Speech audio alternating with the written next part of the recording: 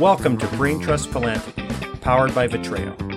We bring you free-flowing conversations with top thought leaders in philanthropy and the nonprofit sector.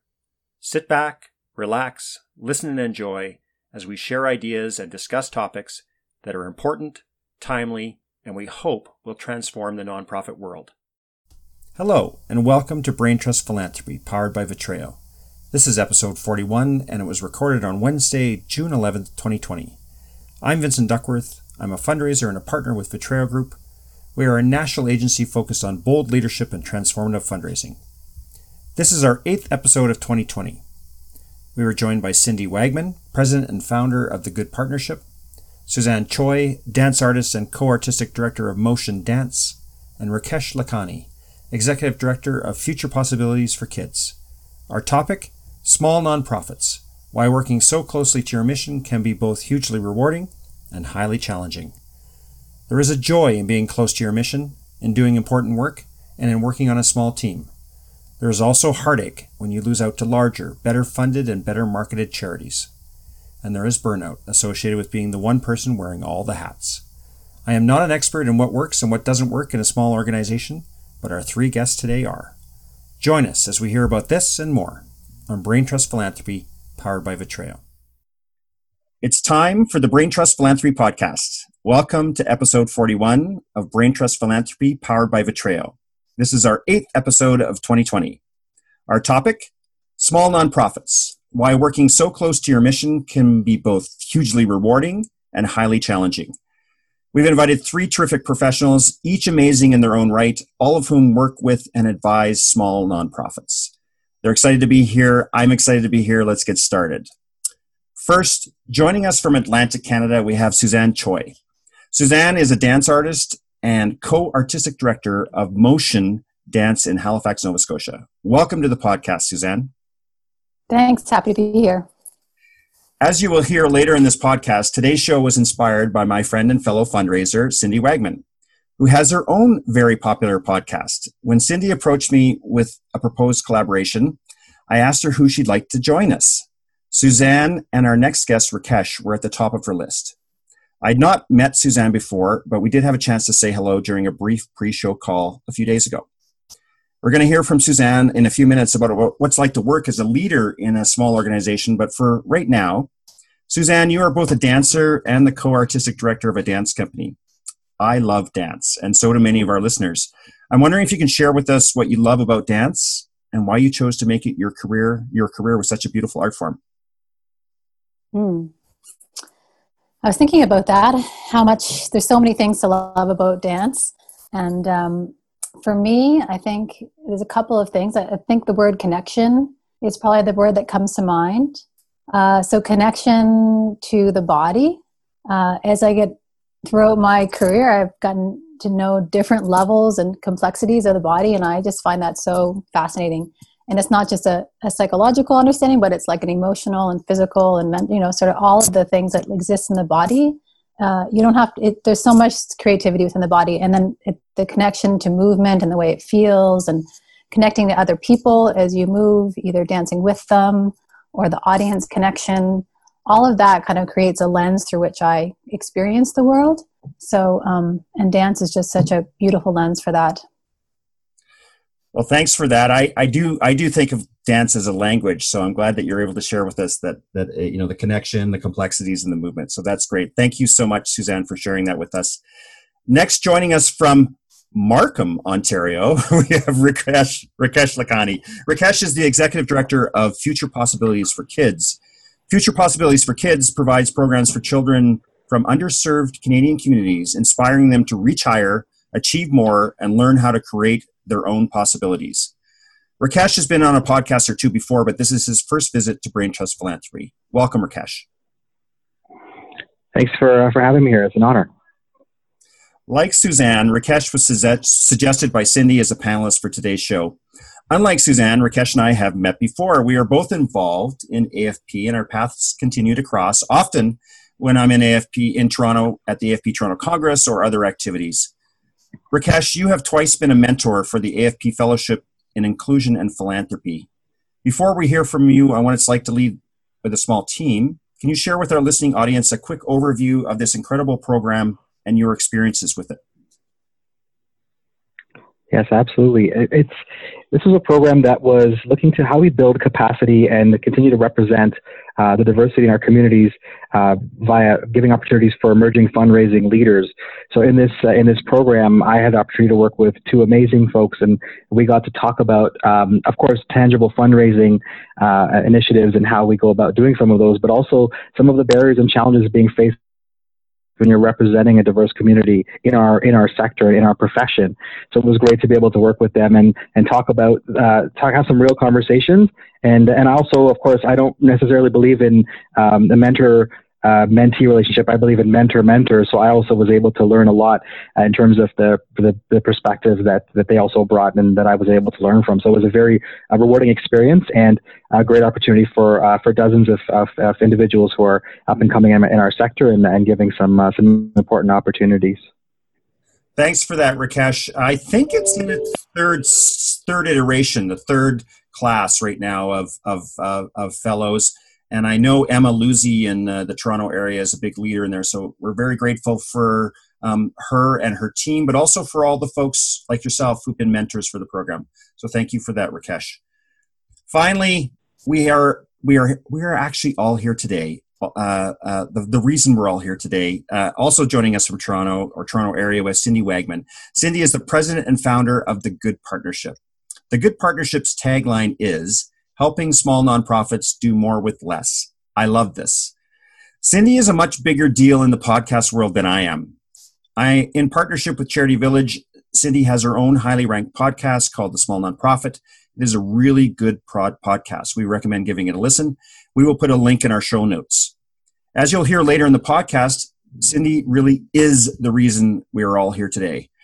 For right now, though, Cindy, welcome to Brain Trust Philanthropy Podcast. I'm truly honored to have you join us. Thank you so much for having me and the other panelists here. We're delighted to be part of it. That's great. Thanks, Cindy.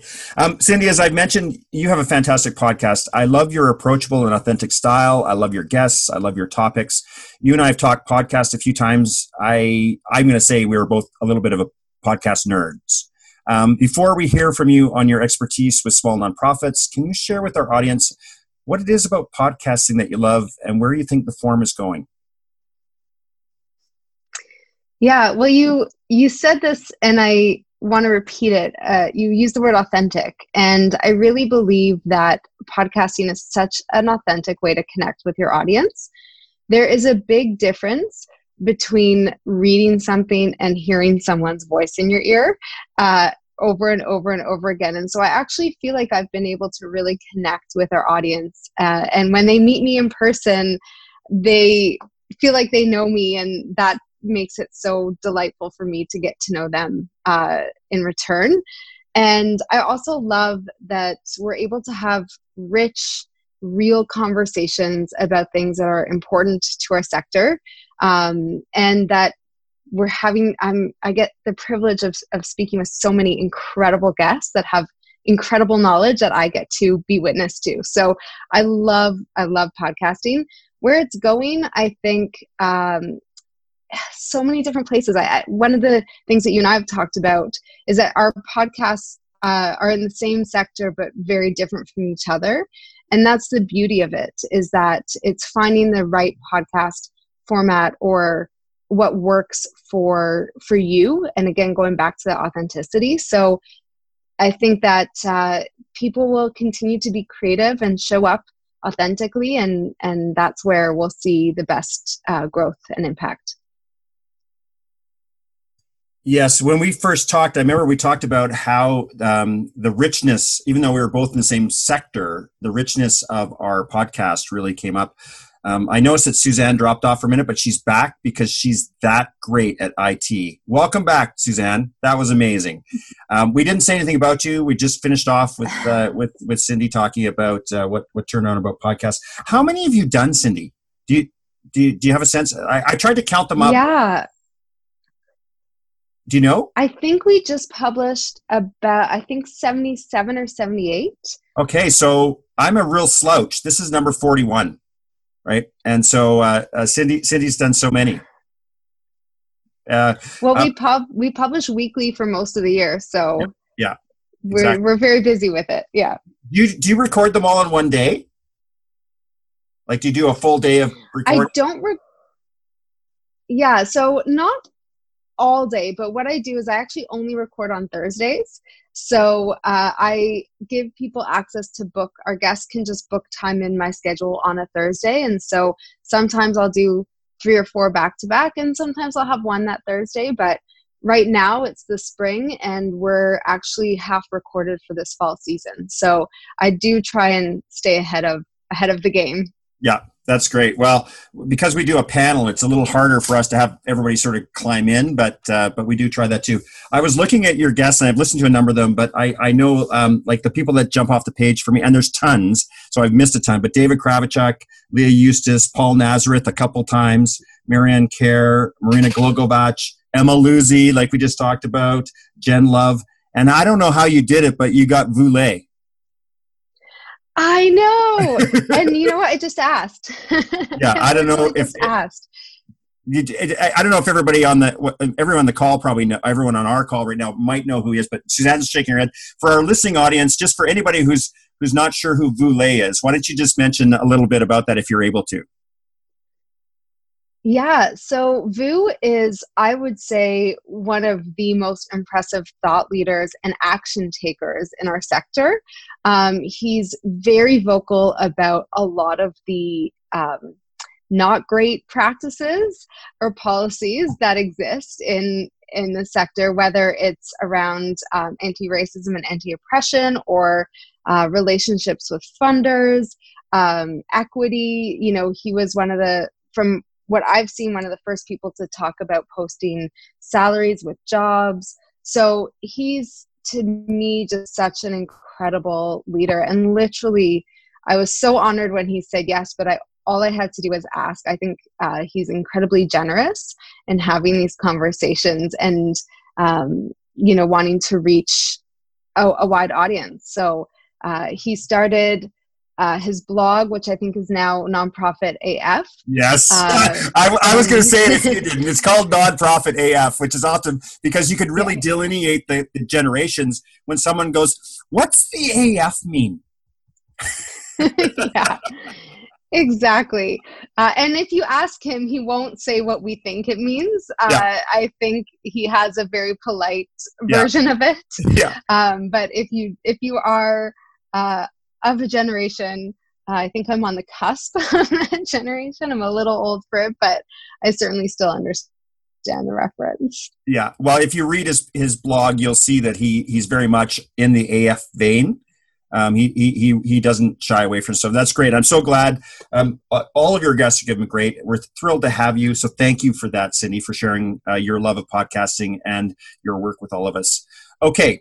Let's get started. Thank you all for joining us on this, our 41st podcast. Our topic, small nonprofits, why working so close to your mission can be both hugely rewarding and highly challenging. But before we go there, I need to share how we got here, as in right here, all of us on this podcast today. It began last year when late last year, Cindy sent me a note introducing herself and wondering if I might consider collaborating with her on a podcast project. I called her back. We talked. I was and remain seriously impressed with Cindy, with her podcast, and with her company. Cindy is an all-round impressive human. We agreed to show up on each other's podcasts and to co-promote across our networks. Cindy has already had me on her podcast, and I believe it's going to be posted sometime in the fall of 2020. Mm-hmm. And now Cindy, with a few of her clients, our guests today, our friends, are on this podcast. I do love this podcast community. Okay, so on to today's topic, small nonprofits, why working so close to your mission can be both highly rewarding and highly challenging. Being closer to your mission, doing important work, working with a tight-knit team, and the variety of the work are just a few of the many rewards of working in a small nonprofit. In contrast, funding competition from larger, better resourced and better marketed charities, being spread too thin, and the overall workload are just a few of the challenges of working in a small nonprofit. I am not an expert in what works and doesn't work in small organizations, but our guests today are. Cindy, let's start with you. What are the biggest rewards and challenges in working with a small nonprofit? And if you like, why are the traditional approaches to consulting unsuited for many small nonprofits? Mm-hmm. So I started my career and spent many years in small and mid-sized nonprofits. And so I experienced very early on some of those challenges that you referenced.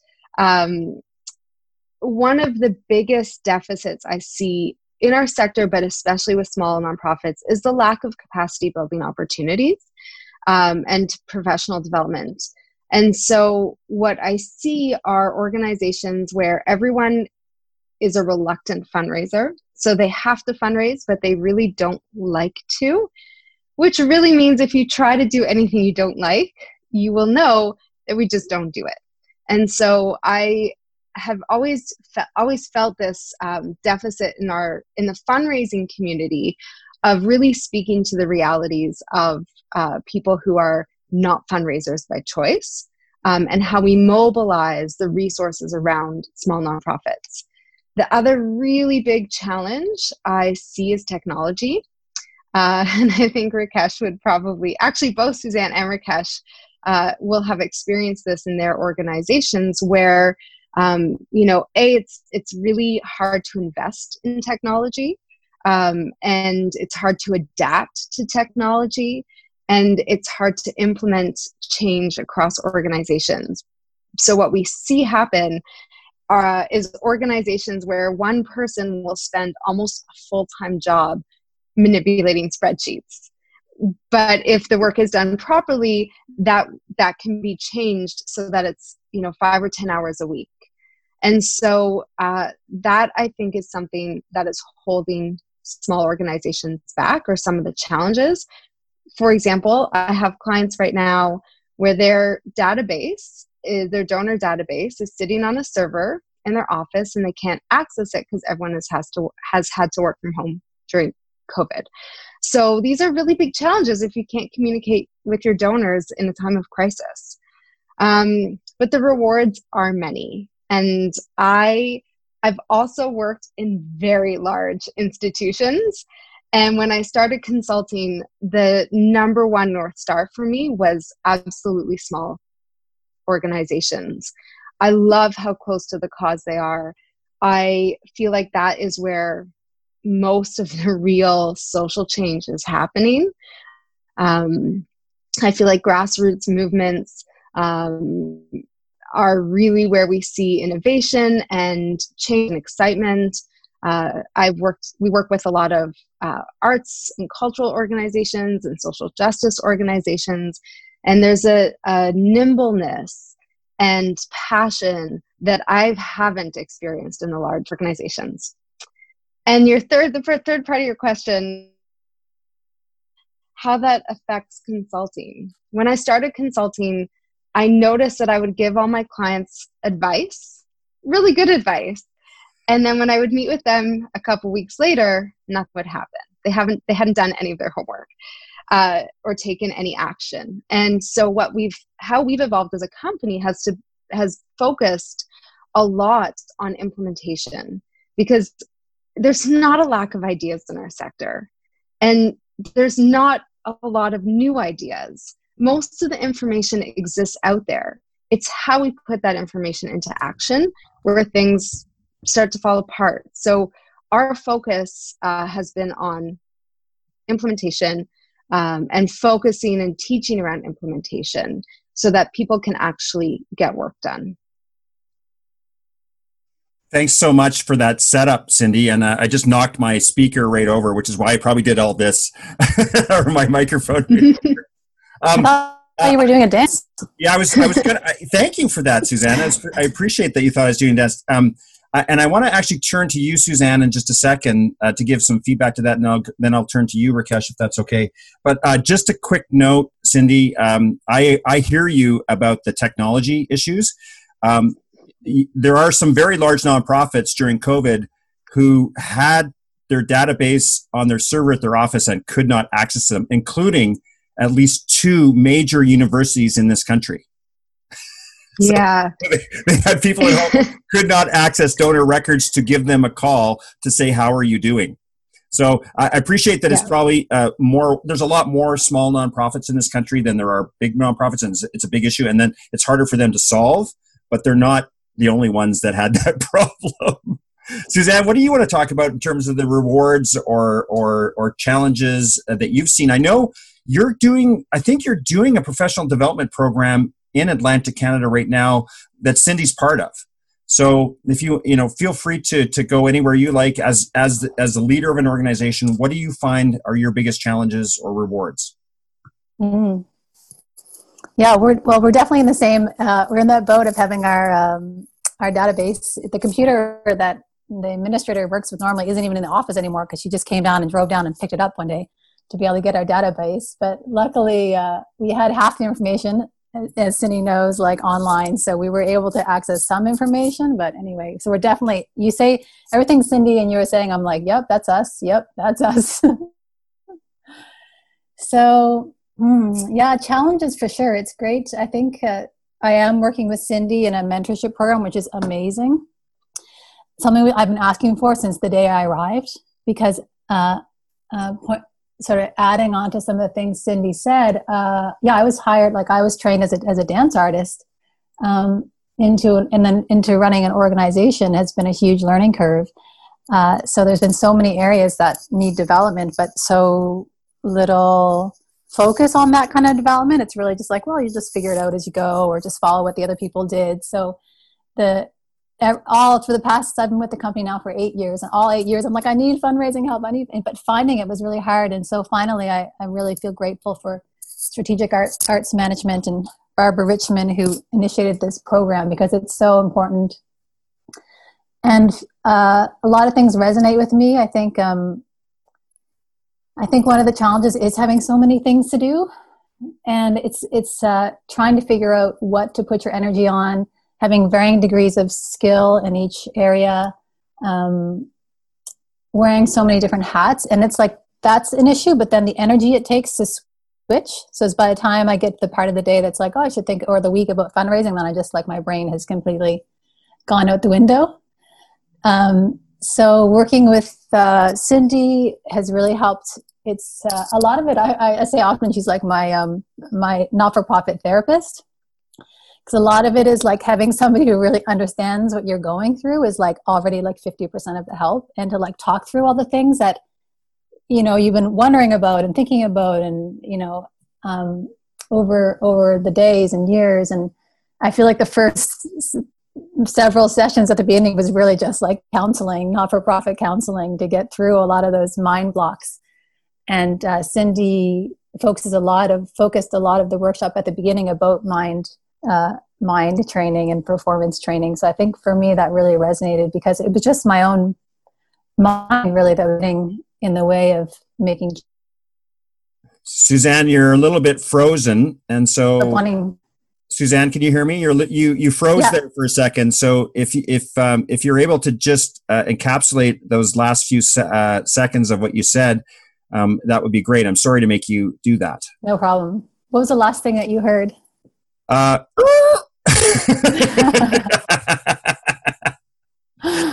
Yeah, it's hard to say. It's only been in the last sort of 30 seconds. So, okay, I'll stop my video. It might help. I read something about that.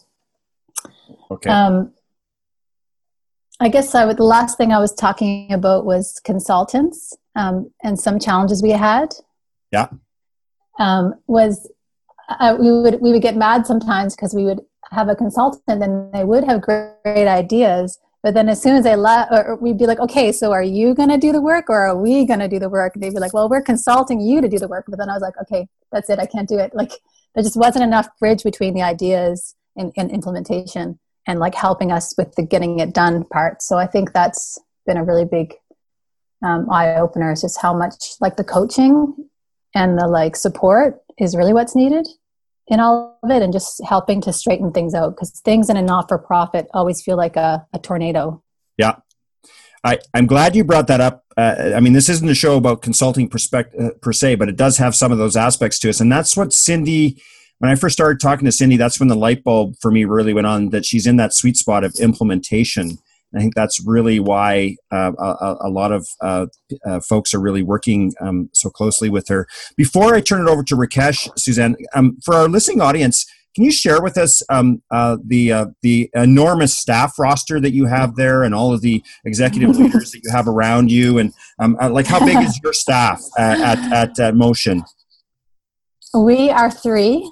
What? So yeah, it's amazing. We give each other multiple titles, which is funny. Like there's myself and the other co-artistic director, but essentially we're also the managers and general managers. So I call her the chief financial officer and head of outreach education, and I call myself head of fundraising. And so we make all these subcategories, and then we have one administrative associate who just became full-time in the past couple of years. So it's definitely a lean operation. Right. In terms of, well, like I said, I just wanted people to, I'm sure anyone who's worked in a small nonprofit will get that your staff size was not large, but I just want everyone to understand that when we're talking about workload and many hats. Rakesh, we set a nice table for you to weigh in on. Did you want to tag on any of the comments that we talked about, or add your own experiences, and tell us a little bit about your organization as well, if you don't mind? Sure, I'll start with that. So with your future possibilities for kids, I was actually a volunteer for 8 years before I started as the ED just about 6 years ago, just celebrated 6 years there. So coming from United Way, a much larger organization, I've seen, I see what it's like to be in a relatively larger organization, the smaller one.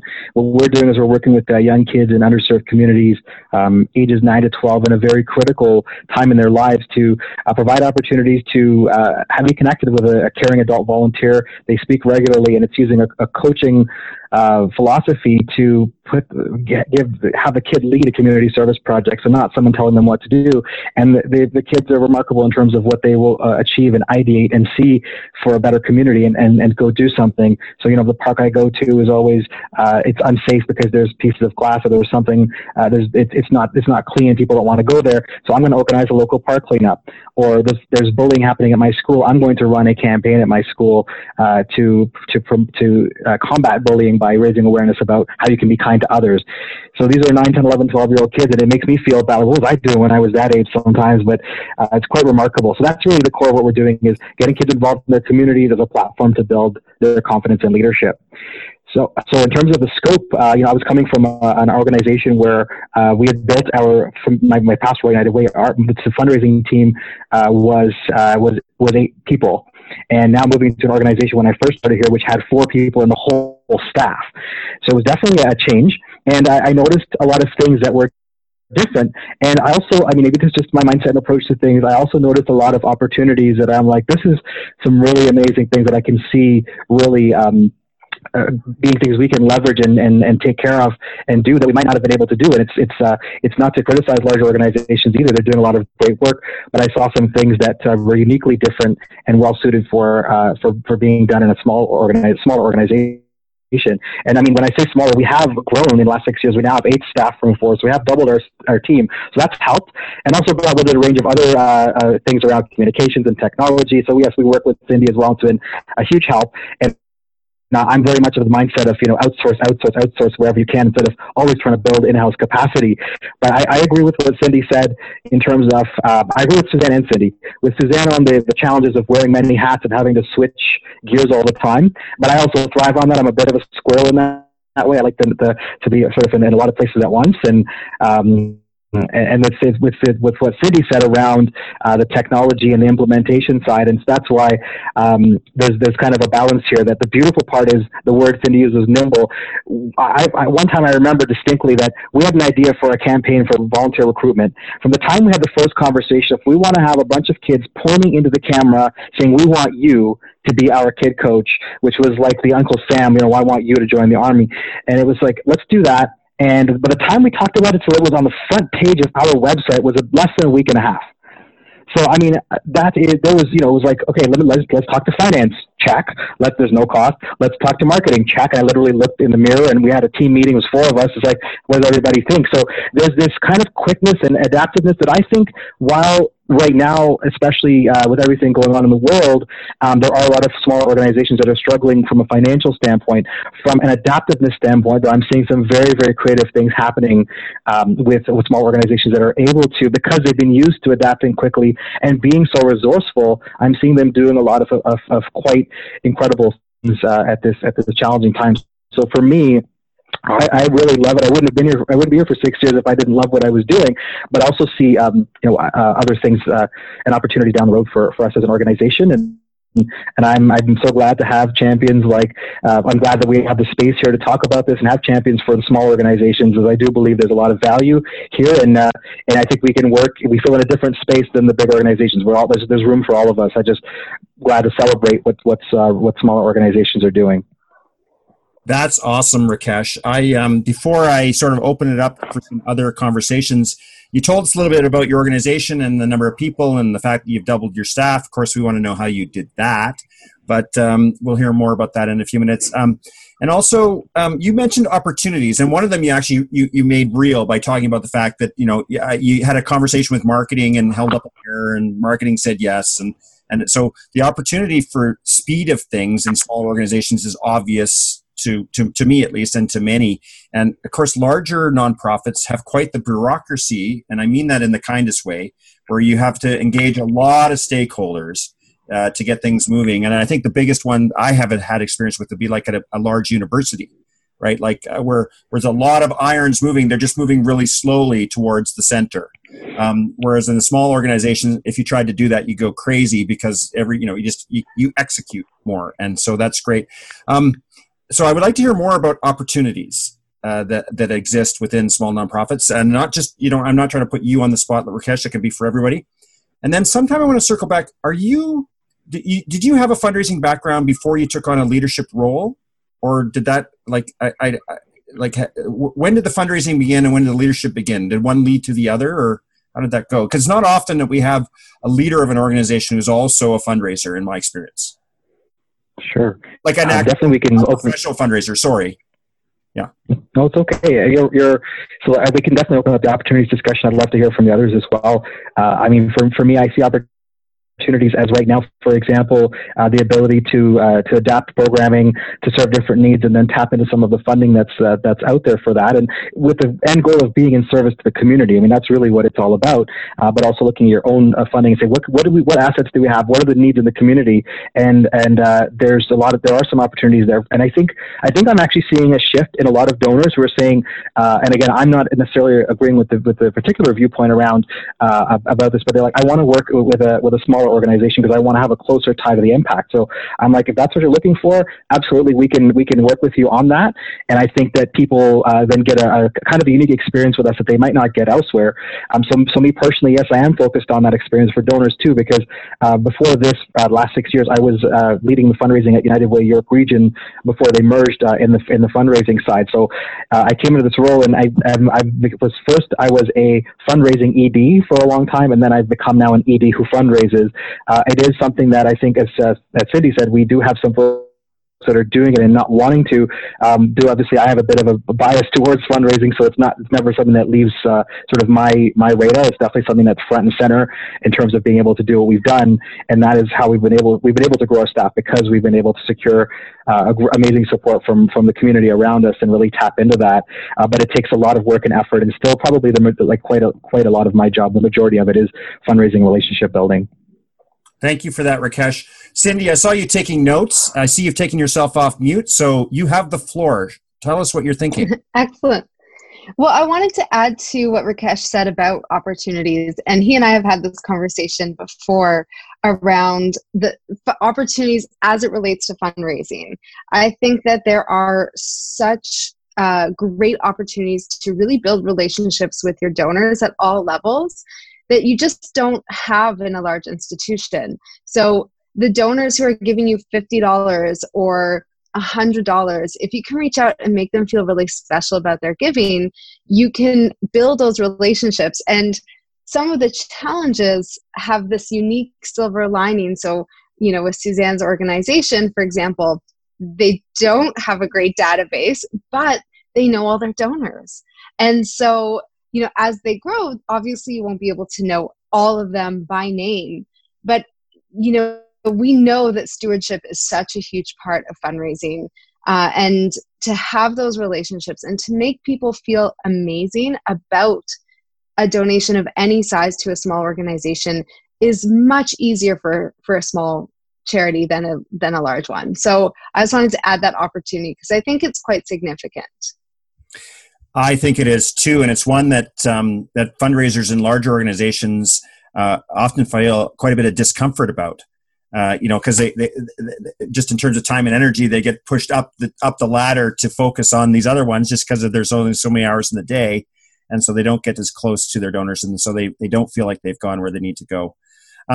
Other opportunities, or I can shift us to a question that I have too, which is working with your board. I wanted to have the conversation not because I think it's unique to small nonprofits, but I'd like to hear from people who know small nonprofit boards on what are their opportunities and challenges with their boards, how much they care about or don't care about or abdicate or take on the fundraising. So I'd be curious to go there. Maybe Suzanne, I don't want to put you on the spot if you're not ready, but if you would like to talk about your board, that would be great. What do they expect happens around fundraising with you?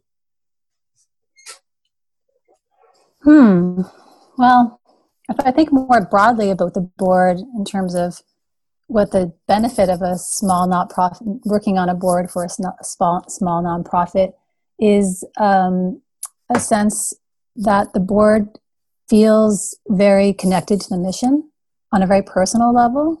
Some of our board members came in not that connected, but pretty soon being able to work with the leadership who are also the artists making the work, that connection goes really deep.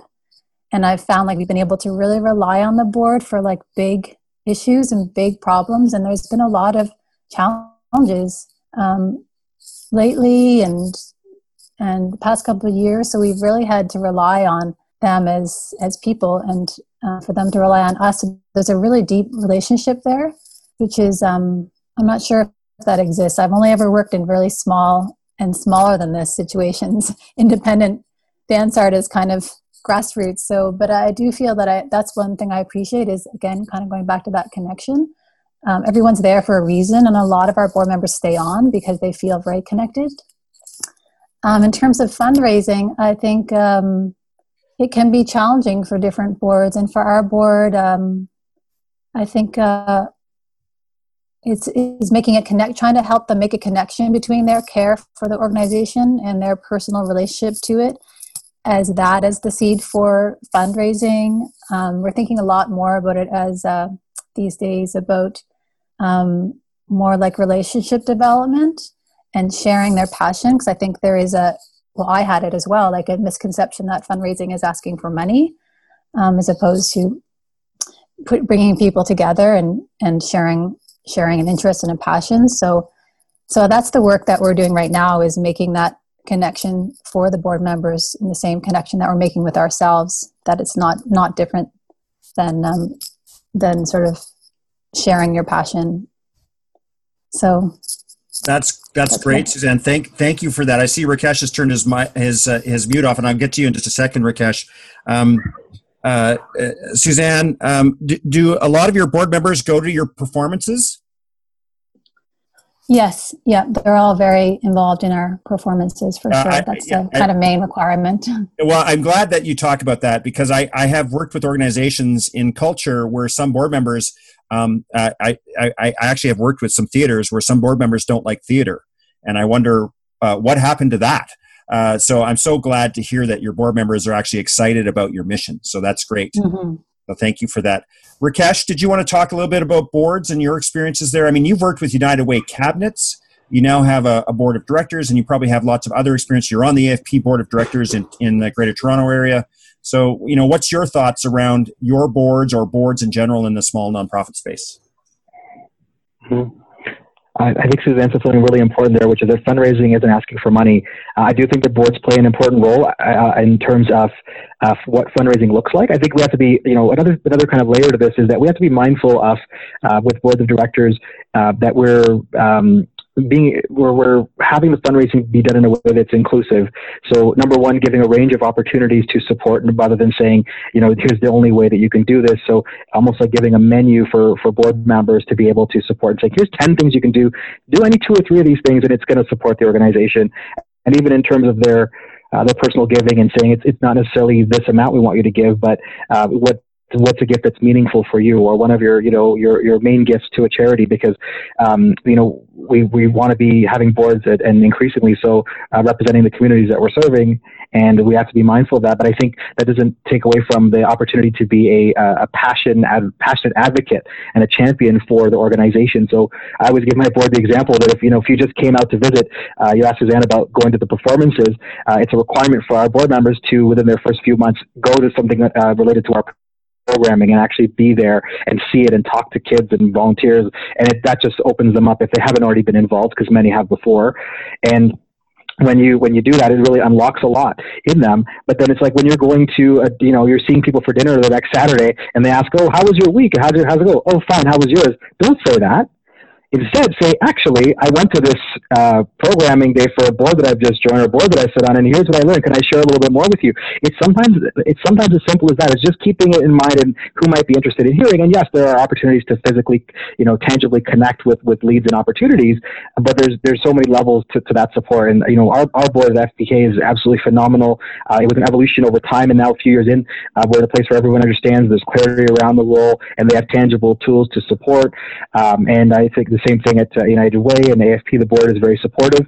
It's not always the case, and I think that does require education in terms of the board's role in that, the importance of it, and it's even less. It's just about the dollar amount. Honestly, it's more about just the fact that your inner circle, the people who are the staff, and the staff is one circle, but the inner circle of the board, it's very difficult to say that our board is not supporting when we're going out there publicly asking. So I think it's not a matter of the amount; it's the fact that they've shown that symbol of support and saying, I believe in this enough to put something in. So huge importance around that, but some education still required, I think. Thanks for that, Rakesh. Cindy, you've heard a couple of your friends and colleagues and clients talk here about boards. What are your thoughts? What's been your experience, or what are you thinking? Yeah, so there's a couple thoughts that come to mind when it comes to boards around fundraising in particular. I would say, not in a position to comment around governance issues, but what I see with a lot of small organizations, I mentioned reluctant fundraisers, and I think that is especially true of board members. And so we often see, going back to what Suzanne said, this idea of like fundraising is, what's our elevator pitch? And I need a pitch deck, and we just need to go and ask companies because that's easier and it feels a little safer. And so all of these things actually mask these internal beliefs that we have about fundraising. And it comes across as, a lot of people call it icky or like begging. And we've actually been working in space long enough that I've come up with these fundraising belief archetypes that I've seen as sort of these categories under which people feel really reluctant to fundraise. And so that is really especially prominent with boards. We have a quiz, I'll mention it at the end, where people can find their archetype and an alter ego, sort of a more powerful approach to fundraising. But what it comes down to is what Suzanne mentioned, which is it's community building, it's relationship building, it's sharing your passion. But what happens is these small organizations, they look to the big ones and they try copy what they see. And so they see that there's a give or get policy, or they see that they have $1 million gala, or they see all these other things. And they think, well, how do we do that? How do we copy them? Or, or that's just not us. That doesn't feel comfortable. We don't want to be there. And so we don't want to fundraise. So there's a lot of work around uncovering some of the myths around what fundraising actually is, and understanding that small organizations will have a different fundraising approach to fundraising than some of the large ones. My favorite answer when it comes to fundraising is it depends. And I want organizations to stop comparing themselves to what they see, because we only see the tip of the iceberg. We really don't see what goes on behind the scenes. And so instead, to build your capacity and build those relationships so that your fundraising can be aligned and authentic with your organization. So that's sort of the crux of, I think, board fundraising is we're most of the time there's not really an understanding of what fundraising is. And so we make a lot of assumptions and we get frozen in those assumptions. Thank you. And if you think I'm going to let you get away without sharing a couple of the archetypes on the podcast, you're sadly mistaken. So think about those for a second. While I just say, if we could all somehow stamp out the give, get, and get off language, we would all be better off. It is not helpful, and it really has derailed a lot of boards, large, small, and medium, in my view. So I'm glad that we talked about that. And Rakesh, I was glad to hear that the idea that your board's involved is important. The idea that they do think about making a gift that's personal to them is important, but it's not some sort of, here's the bar, and then go get the money and then get off. That idea is not what I heard in your board. So Cindy, before I turn it back over to Suzanne and Rakesh to have some other comments, I want to hear, I know that, is it the Reluctant Fundraiser document you're talking about? Is that the one with the archetypes? Yeah. Different. Yeah, that's such a great resource. I feel like is it on the AFP Toronto website, or where is it? I saw it somewhere. Anyway, I'll put a link in the show notes, and you were going to talk about it later, but give us some examples of archetypes, just a couple. What do you mean? And alter egos. What does that mean? Yeah. So one is the perfectionist, which it doesn't mean you're a perfectionist generally speaking. But what happens is in life, we kind of get trained by doing repetitive things over and over, and we get really good at things. So if you're a board member, maybe you're recruited to the board because you're a lawyer. So you're a really good lawyer, you know that well, and that's the role you're playing. But for so many people, we're never taught to fundraise. And right now during COVID, it's been really interesting for me because I'm really involved in teaching my kids how to read. And I see the process of learning very deeply, and it's so repetitive. And for some reason, we expect our board members to just come on board and go out and fundraise. And we've never trained them. And not just like a little bit of training, it takes years and years and years of work. And so for people who are the perfectionist, they don't want to do things they're not good at. And that's most of us. We don't want to do things that if we're really used to doing things that we're good at and we're comfortable, it's hard to get started on something that we're not good at. So that's one of the archetypes. And we turn that over and say, okay, well, if we understand that we have to practice to make perfect, how do we break it down into small things that we can do and learn by doing? Because that's really the only way we're going to get better. And so overcoming some of the barriers or mental roadblocks that we have there. Another really common one, because as I said, we work a lot with social justice-based organizations, is our beliefs around money and dichotomies and power. And that's a really big issue for organizations when we think of fundraising as limited to a certain type of quote-unquote philanthropist or giving. And we assign an identity of who can give and who can't. And so we actually reframe that as giving as an act of as a powerful act that anyone can do, and it gives them ownership over the organization. And so if it's really important for us as fundraisers to engage not just the people we think have big money, but in fact our communities around us. And my community knows I actually wrote a thesis on feminist fundraising when I was in university, all about that, all about trying to actually deconstruct some of the more traditional power dynamics in fundraising through community fundraising. So those are two examples. Thank you. I couldn't let it go. I couldn't let it go when you said archetypes. And we, of course, will put that in the show notes. There's a lot in what you talked about. We could do a whole series of podcasts on this topic, I have no doubt. I know that it was interesting. You were brave enough to say to me, why don't you talk about naming on my small nonprofit, which is kind of like, that right away people go, oh, that's the big money. And you and I talked about why that isn't always the case. So that's great. But before we leave today, before we close out today, I want to give all of us an opportunity to, is there something that you really wanted to get onto the podcast? I'm going to give you an opportunity to talk about whatever you want later. But right now, is there one thing that you want to say about small nonprofits that, I mean, there's probably a lot that we didn't actually cover. What's the next big thing that we should make sure that our listening audience, if they're listening to this one program and want to get more, what would you want them to hear or talk about? Anybody want to throw something out, something that they hope that we would talk about today that we didn't? Unmute yourself if that's the case.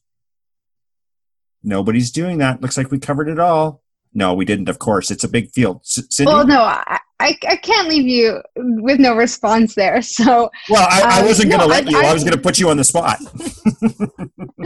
I'll step up to the plate. No, I do. I think we covered a lot. Again, and I think mindset is so foundational. What I love about what Rakesh has done with his organization is with a fundraising first approach. And we've seen the incredible growth that they've had.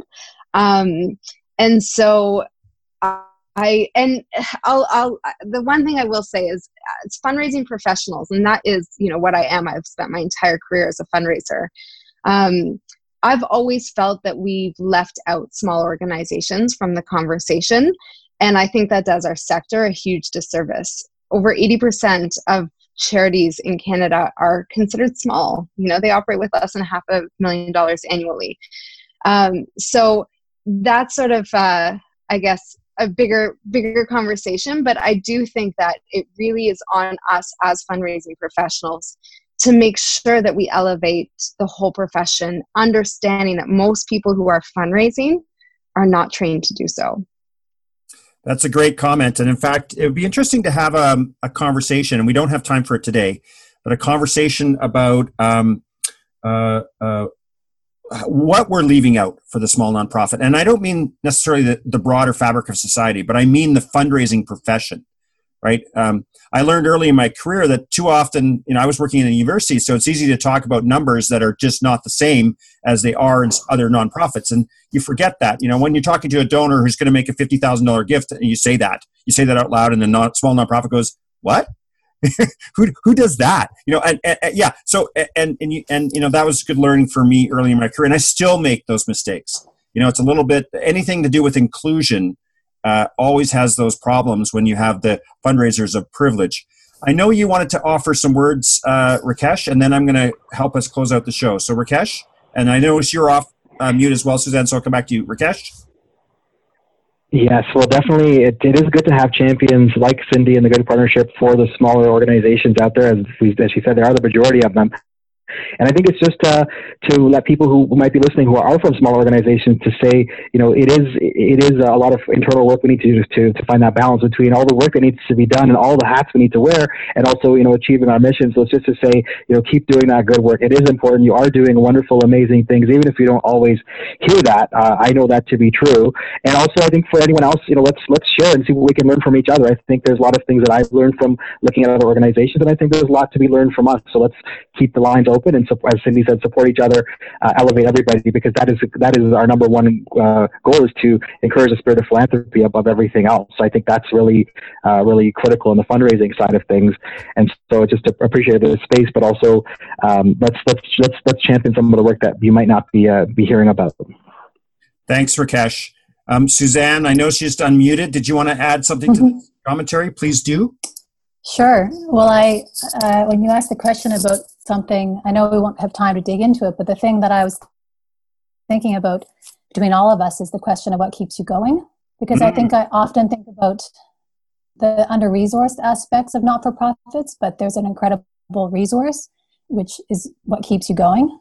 And I think it can exist in all size organizations, but I think it's something to really note that often you see that a lot of people stay with not-for-profits and small ones for a long time. And I've been here for a long time, 8 years, and my co-artistic director as well for more than that, 9 years.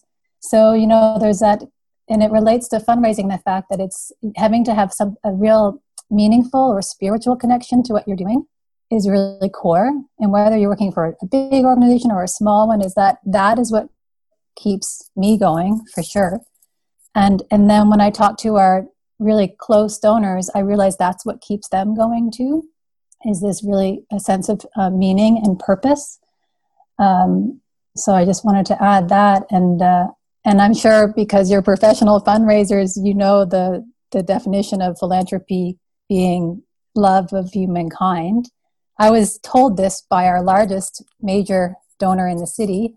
Wow. I sat down with him and I realized that, he also serves on a lot of fundraising boards because he's a huge philanthropist. So I guess in a way, like, I was scared to go to that meeting, but when I was there, I realized we have such a deep connection in this shared philanthropic desire, which is just the love of humankind. So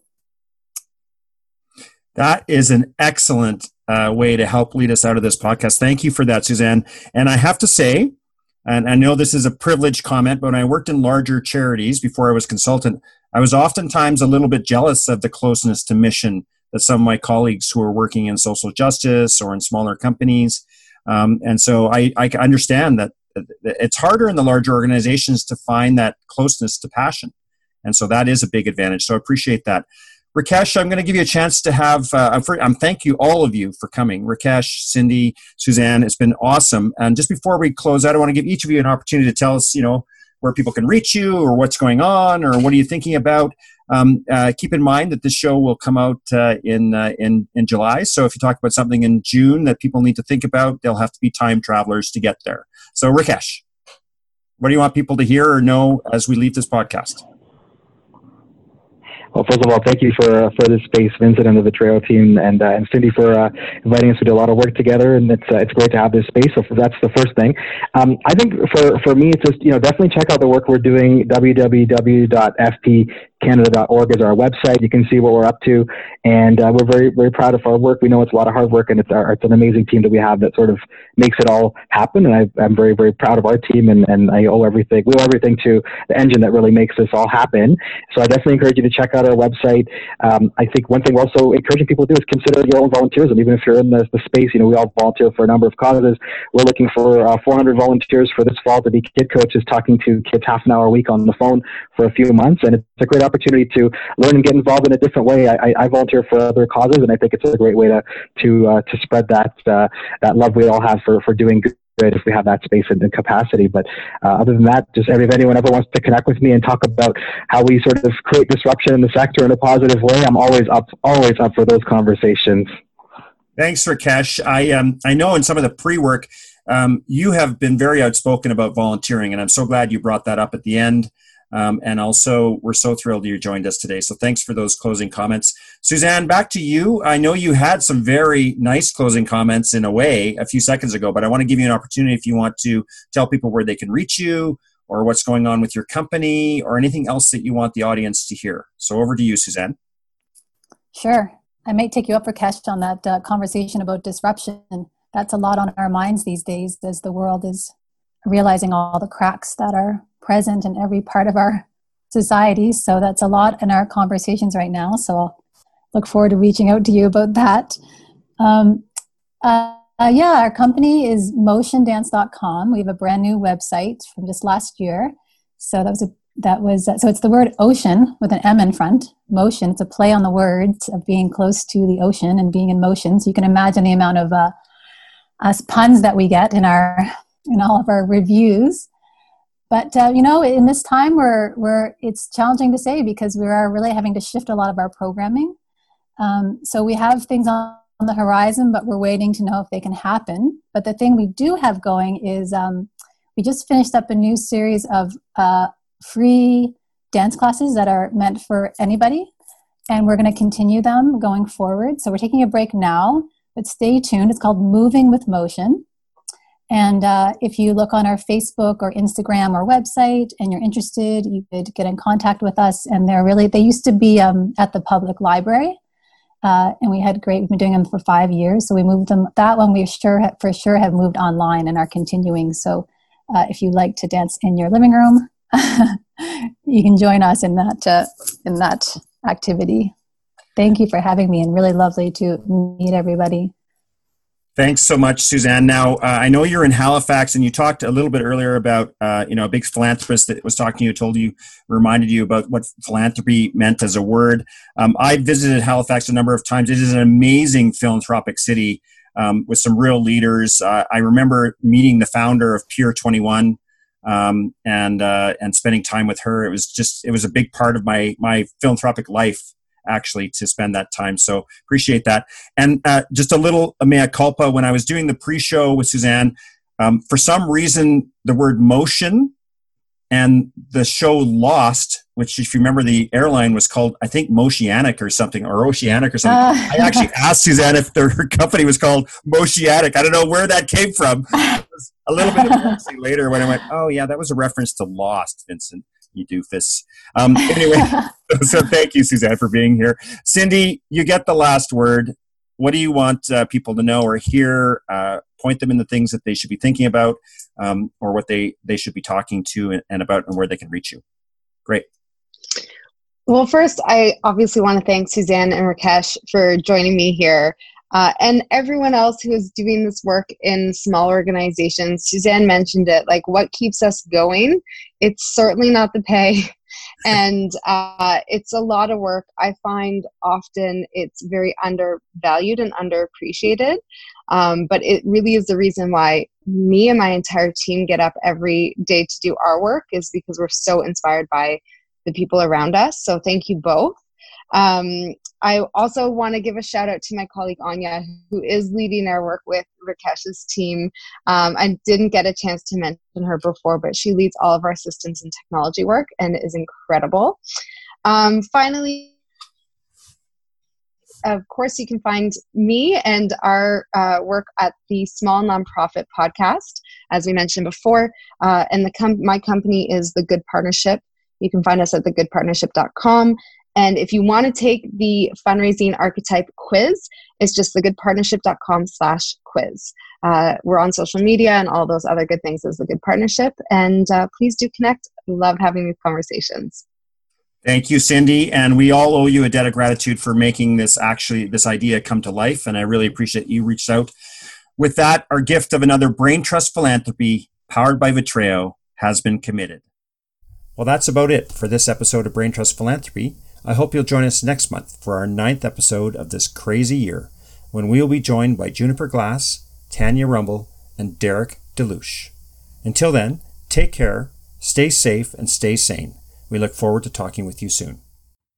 Brain Trust Philanthropy is powered by Vitreo and is produced by Nicole Nardi, Katja Asselmanning, and me, Vincent Duckworth. Brain Trust Philanthropy is produced in beautiful downtown Calgary, Alberta. Follow our show and engage with fellow listeners on Twitter at Vitreo Group. That's @VITREO Group. You can listen and subscribe to Brain Trust Philanthropy on iTunes, Google Play, Spotify, or by visiting our website, vitreogroup.ca. Wishing all of you success in your mission, peace in your lives, and hope in your hearts. I'm Vincent Duckworth.